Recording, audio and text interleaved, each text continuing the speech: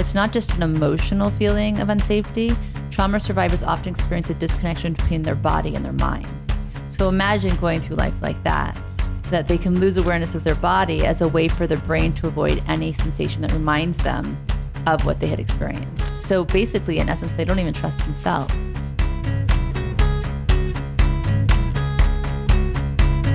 Welcome to Spiritually Hungry.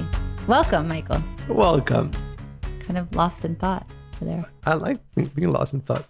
Don't you love that feeling? It's one of my favorite feelings. Nobody likes that, though, if they're in your company. Like, do that on your own time. Today, we're talking about a sensitive topic, but one that's well worth diving into. It's how to heal from trauma emotionally, physically, and spiritually. Did you know that 5% of adults in the United States experience effects of PTSD? It seems like a small percentage, I thought, but that's actually over 17 million people. That's a lot of people who need to process trauma. And by the way, that number might not even really be accurate because those are only people who have had medical diagnosis of PTSD. Some people have never been diagnosed. And to add to it, most of us, all of us probably, have experienced some kind of trauma. Right. This is from research by the Centers for Disease Control and Prevention, has shown that 1 in 5 Americans was sexually molested as a child. 1 in 5? Right. 1 in 4 was beaten by a parent to the point of a mark being left on their body. Horrible. And 1 in 3 couples engages in physical violence. A quarter of us grew up with alcoholic relatives, and 1 out of 8 witnessed their mother being beaten or hit. God, horrible. I'm sure some in murder too.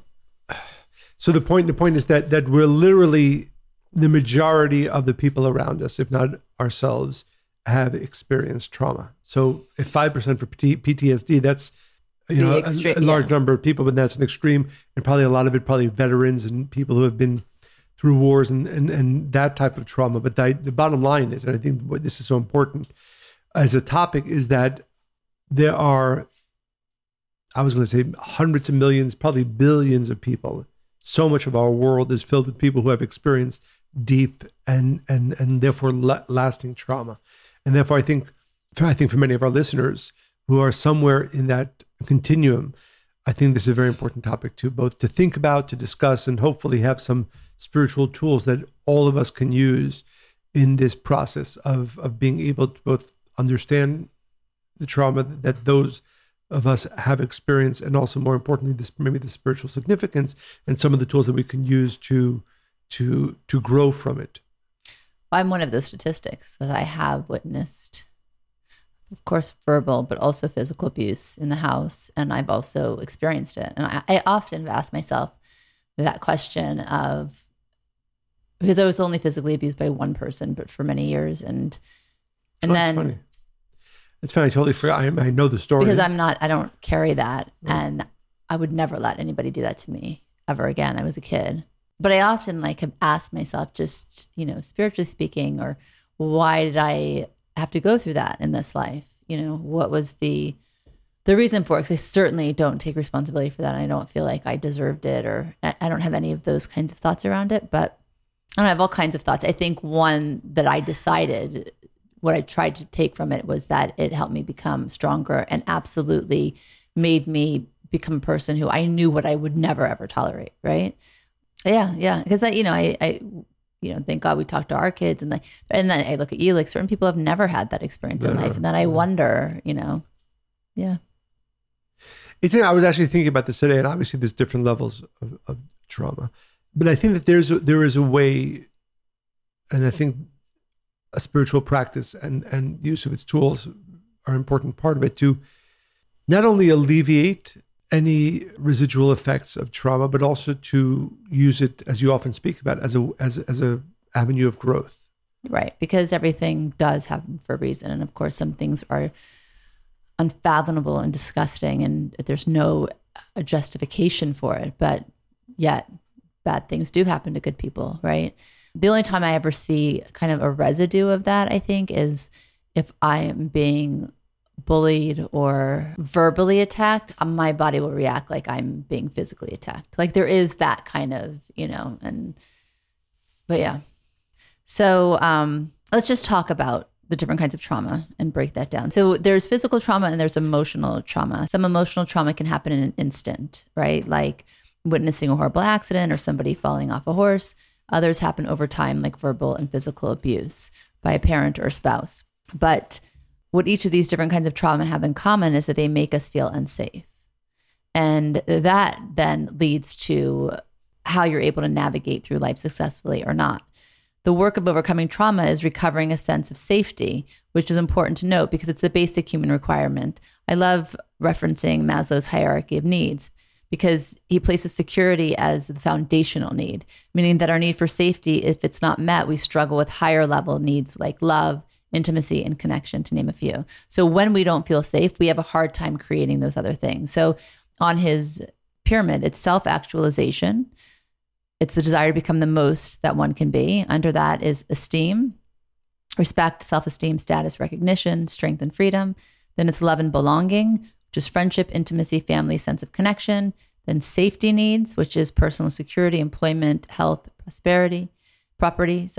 And then physiological needs, which is air, water, food, shelter. So obviously the first thing you need is your physiological, but then it's safety. And when those are not met, it's very hard to have the other three. So at the core of trauma is fear, and it's specifically fear of not feeling safe. So imagine how many people are going through life wounded, but also not feeling safe, not being able to trust, not being able to create the life that they want because they're stuck in a state. Right. And I think that the other part to that, which is really important, is that when an individual experiences trauma and hasn't really gone through the process of knowing it and then trying to grow from it or heal it, he or she will then lash out in different ways, either actively or by not being present towards others, especially those that they love. Well, another interesting note, I agree, but I think it's something really powerful to consider. It's not just an emotional feeling of unsafety. Trauma survivors often experience a disconnection between their body and their mind. So imagine going through life like that they can lose awareness of their body as a way for their brain to avoid any sensation that reminds them of what they had experienced. So basically, in essence, they don't even trust themselves. And if you don't have that, I think it's really difficult to be able to not even hope for a better life, but to live a better one. Right. And not only for yourself, right? For your partner, for your children, right? For those around you. By the way, just as an aside, there's a great book that talks about this. It's called The Body That Keeps the Score. It's brain, mind, and body in the healing of trauma. And he has amazing research. Who's the author? Bessel Kolk is the author.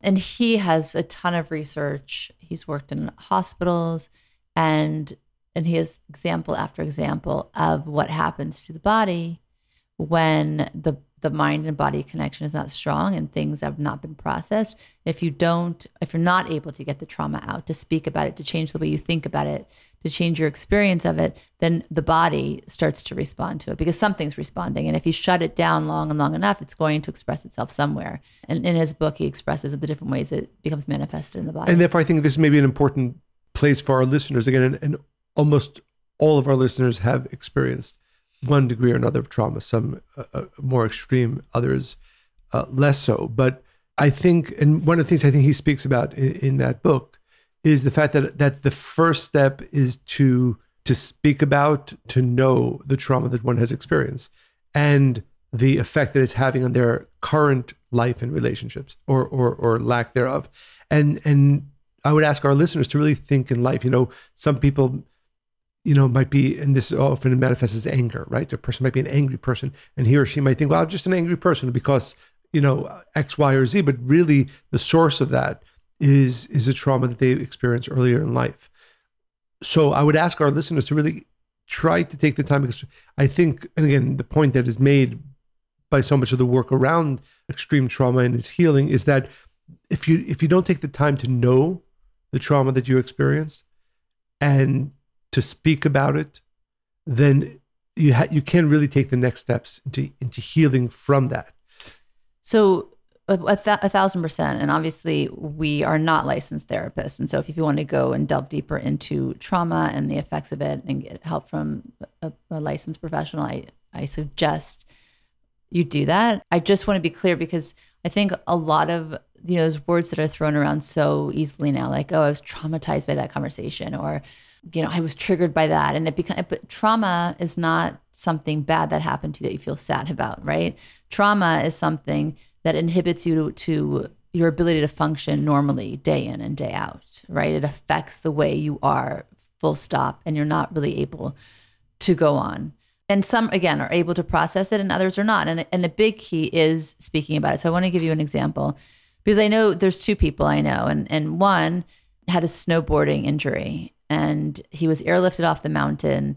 He underwent multiple surgeries on his spine, his legs, and he had to relearn to walk over the course of a year. And guess what? He's still snowboarding. Now you might say, well, that's just his personality and he's courageous or brave.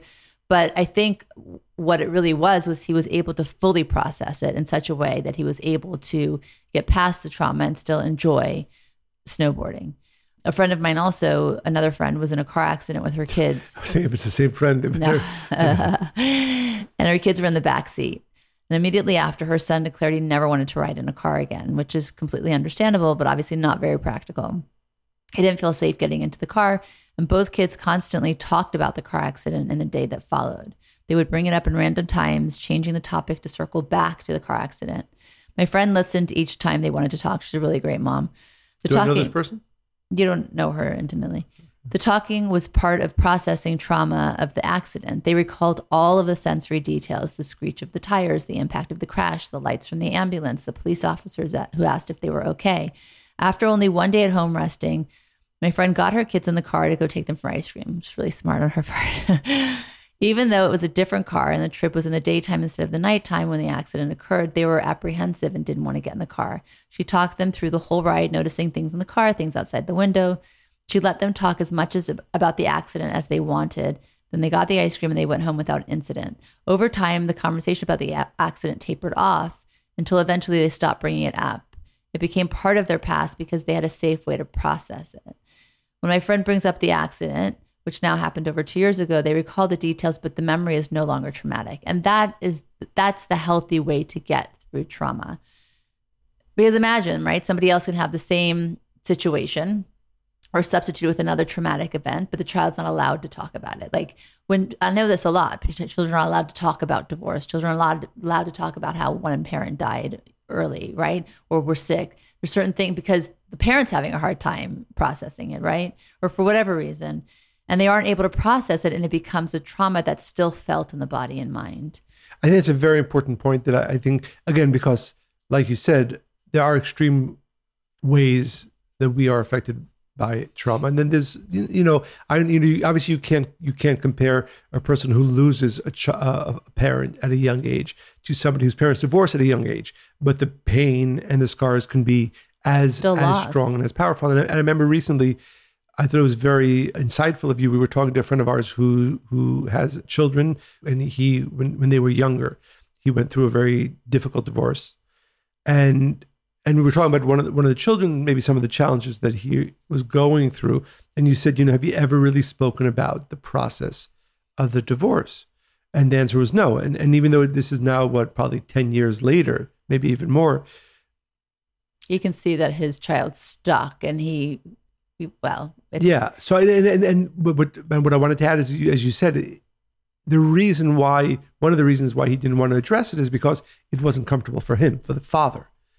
But I think part of hopefully because he also has his own wounds. But the point is, the change has to start with someone, because then it's cyclical, right? It's passed down generation after generation after generation, because we're not taught what to do with negative feelings, especially the deepest wounds. Right. And therefore, I think what I'd like to encourage our listeners is that even if it's difficult for you, I would strongly recommend, especially in family dynamics such as that, when there is some level of trauma, to really push yourself to open up that conversation.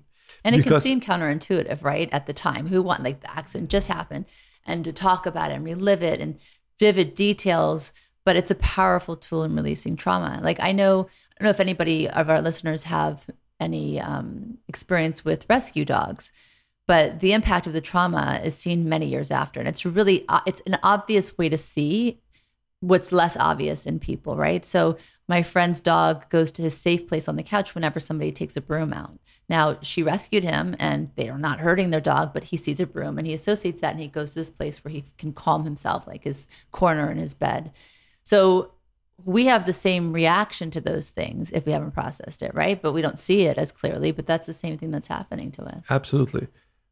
And I think that's what one very important tool, but either internally to think of the causes of certain behaviors and fears that plague us and their source, and really take the time, like you said, either with a therapist or, just to have that conversation and to bring it out into the open. And second, those of us who are involved in a dynamic, if it's a parent whose children were part of the divorce, to really take the time to open up that conversation. I've shared this before, but one of the great gifts among so many that my mother gave myself and even to you is that in the last years that she was in this world, she really pushed to open up any type of previous wounds that there were.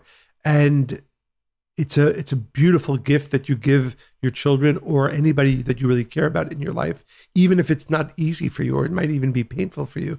But opening that up really allows for healing. But it also humanizes us, right? Like, to bring the example with your mom, when we had those really difficult conversations, like we basically locked ourselves in her apartment for 3 days and we talked about everything. And what it does is it creates empathy, right? You can see where was her pain, what trauma did she have in her childhood or growing up, where was lack. So then you can understand certain things, right? And then you look at yourself and say, okay, where am I holding on to this? It makes us all human and it connects us in the truest way. Right. And I've spoken many times to people who've come with issues around their childhood and the way they were mistreated by their parents.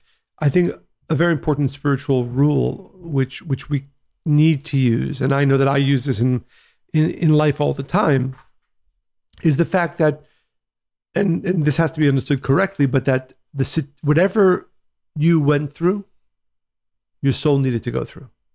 You needed to go through. And it might not be right, meaning what occurred, the father, mother, whoever it was did. It doesn't make their behavior right. But you have to separate your experience in life from the person, even a perpetrator who did something negative to you. I just want to add to what you're saying. It's a hard pill to swallow because, like I said before, bad things happen to good people all the time. So I want to be very clear about what we're saying. It doesn't mean that it's fair, especially when children are involved.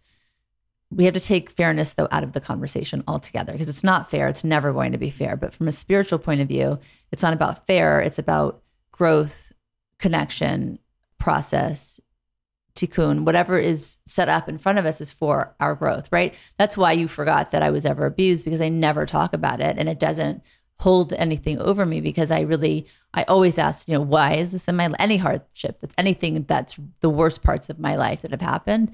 Why did this happen? What can I learn from it? What am I supposed to learn from it? How can I change and grow for my betterment? Not because I'm bad, but what, right? And you do see a lot of people who get past trauma, like they'll go and help people who then are suffering from that, right? They use it as a way to be a powerful motivator for other people. So again, it's not fair. It never was. It might never be. We really can't let ourselves dwell on fairness. We heal when we put our focus on what are we going to do with those experiences? How are we going to let them inform us and change us into the kind of person we want to be? And how can we grow from those experiences?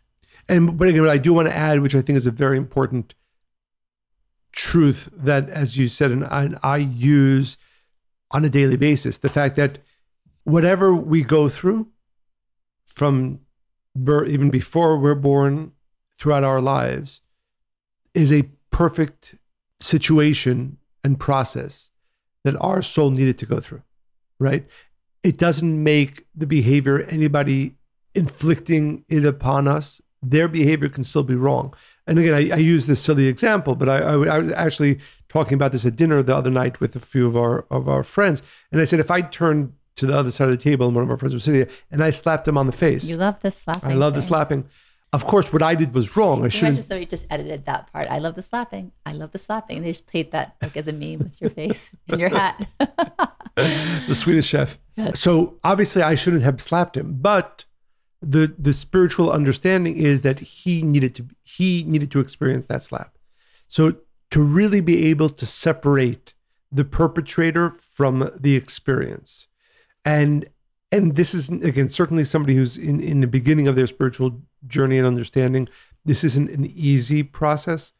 It is not an easy thought and consciousness, but I know in my own life that it is a very powerful tool once you, I don't want to say the word master because it's always higher and higher levels. But for all of us who have experienced, who do experience, who will experience these great or small traumas in life, knowing that my experience is the right one that I, in my soul's journey, needed. Again, does not make anything that anybody else did to me, their behavior, okay, but it does place me in the right situation from which I need to grow and change what my soul actually chose.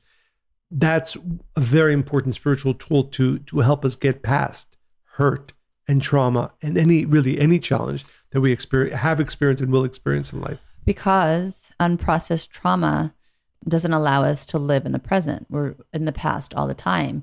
And that's very often why people get stuck in life and they don't really ever live the life that they wanted. They can't find a place where they're happy because they're stuck in this loop. Your father, the Rav, taught us that we're only true healers of ourselves.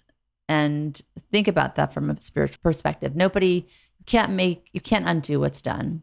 You can't make somebody apologize for what they did to you. And even if they did, it's not going to take away the pain, right? The only way to heal is for you to make the decision to heal. And there are many ways to do that, even with science and microdosing today and all kinds of things. Well, for post-traumatic stress, they found that as a helpful tool. We're not going to go into that right now, but it's an inside job. Yeah. And I think there's another very important, spiritual perspective that I'd like to share with our listeners as well. And this is especially for those who experience extreme trauma or extreme difficulty. There's that understanding that the greater a soul's potential is, the more challenges that he or she are meant to and able to overcome. And tell me if this, I hope this doesn't get too deep or too technical, but every negative situation we've ever experienced has within it a tremendous amount of light and blessings that we can and are meant to uncover. A person who experienced great challenge, it's because they have a greater soul. They have a greater potential. They have a greater ability to transform that darkness into light. Wait, say that again. Anybody who has experienced? Who has experienced. But that just sounds like across the board. Some people never experience that and they still are like you. You haven't. Right, but I'm talking to the person who has experienced the great challenge, to know that that's an indication of the fact that they have a tremendous light to reveal in this world. And again, even though it's very difficult to accept or at times experience, that difficulty, that trauma, that darkness was actually given to them for the purpose of changing it for them, and then hopefully for others, into a source of light and blessings. But I hear you. But that's any challenge, right? Right, yeah. But I'm saying, but the greater the challenge, the greater the person. Which I think, because part of what happens when a person experiences trauma, and this is again borne out in the research, that survivors of trauma often begin to fear that they are damaged to the core and beyond redemption. Right, that's true. The opposite is true. And this is my point. Yeah, I think you needed to set it up with that. Yes. Go ahead, your point. No, because I think that that's the thing. It's what it does to a person, and it shows them the opposite of what actually is available for them. It takes them further away from themselves, right? We said the body-mind connection takes them further away from their source, from the creator. It takes them further away from purpose, and they're just stuck in this loop of fear and doubt and disconnection. Right. And what I'm sharing is that the opposite is true. That those who have experience, and it's a tremendous amount of our society, as we know, that have experienced the greater traumas, those are the ones whose potential is so much greater, so that they are not certainly damaged at the core and beyond redemption. They're actually amongst the greatest souls in this world. And even just knowing that, I think, is one strength or one step towards the healing and overcoming that darkness. Well, we look at some of the leaders, right, who have been inflicted by enormous pain, been sentenced to prison, had, like unimaginable, but then based on what you're saying, they were destined for leadership and to influence millions of people all over the world. And I find great inspiration from those. I sometimes share the story, but one of the people I know we both find very inspiring is a great Kabbalist who was killed in the Warsaw Ghetto during the Holocaust, during World War II. And one of the stories is that on the eve of a day of celebration, of a holiday, the Germans bombed the ghetto, and his daughter and son-in-law were killed. And one can imagine how painful, can only begin to imagine how painful that must have been for him. But that night, he was joyous, which is crazy. Again, not something that I can even begin to fathom, or I think any of us truly can. But I have to say that for me, some of the greatest sources of inspiration for me are when I've met people. I remember meeting somebody who lost a child and is able to have joy in their life. I mean, and use that actually as a sense of purpose to help other people in the same situation. And more than that, because I know this story, like to create a legacy for the child they lost, right? Right. Keeping them alive in different ways that inspire others. Right. And if I think for all of our listeners, especially those who have experienced deep trauma, to know that certainly you are not in any way damaged, certainly not, but the opposite is true, that you're actually a great soul. And that you have an opportunity and the ability to not only get through that trauma or pass it or beyond it, but actually use it as a source of great light, inspiration, and growth. As I was thinking about this topic and these ideas, there's a famous Rumi quote. I love Rumi. Yes, that I think can help all of us, but certainly those of us who are dealing with darkness, to really have a different perspective. So he writes, "This being human is a guest house. Every morning is a new arrival, a joy, a depression, a meanness. Some momentary awareness comes as an unexpected visitor. Welcome and entertain them all. Treat each guest honorably. The dark thought, the shame, the malice. Meet them at the door laughing and invite them in. Be grateful for whoever comes, because each has been sent as a guide from beyond." Yeah, that never gets old. I love that. Yeah. So I'd like to share a message from one of our listeners. It's a good time to remind all of our listeners to make sure to send your questions, comments, stories, inspirations to Monica and Michael at spirituallyhungry.life. Monica and Michael at spirituallyhungry.life. We try to read almost all the messages that you send. And of course, we get to share them with the rest of our listeners. So you get to inspire so many people. So from Melody, she writes, "I really love the real life interactions between you." I guess that's me and you, Monica. I should really enjoy how we started this podcast. Yes. "Too many people withdraw or get angry when a conversation gets heated." Do you think we get heated? Only if I try to make it. I don't know. Do we? To have a healthy relationship is to make a commitment to explore difficult topics and emotions, and to know that as a couple, you are also an independent individual. Therefore, difficult conversations are inevitable. To have a healthy relationship, each person in the relationship must commit to being open, to resolving difficult feelings or ideas, to allow each other to grow, and for the relationship to evoke and strengthen. I look forward to listening to more of your podcasts. Thank you for sharing your wisdom. It's interesting always to hear how people see us, right? I don't give much thought to it, but then I'm like, through that lens. Yeah, I think that. No, it just reminds me, early on, I remember we got this message, I think it was on Facebook or otherwise, where people didn't, Savia, obviously a listener who didn't know us, she was like, I really enjoy it, but when the man keeps interrupting the woman, he never lets her speak. Yes, you took that note to heart. So, a reminder to all of our listeners, please share this podcast with everybody you know. Give 5-star reviews on Apple Podcasts and again, anywhere else you get this podcast from. And remember to send your comments, questions, stories, inspirations to Monica and Michael at spirituallyhungry.life. And as always, we hope you enjoyed listening to this podcast as much as we enjoyed recording it. Stay spiritually hungry.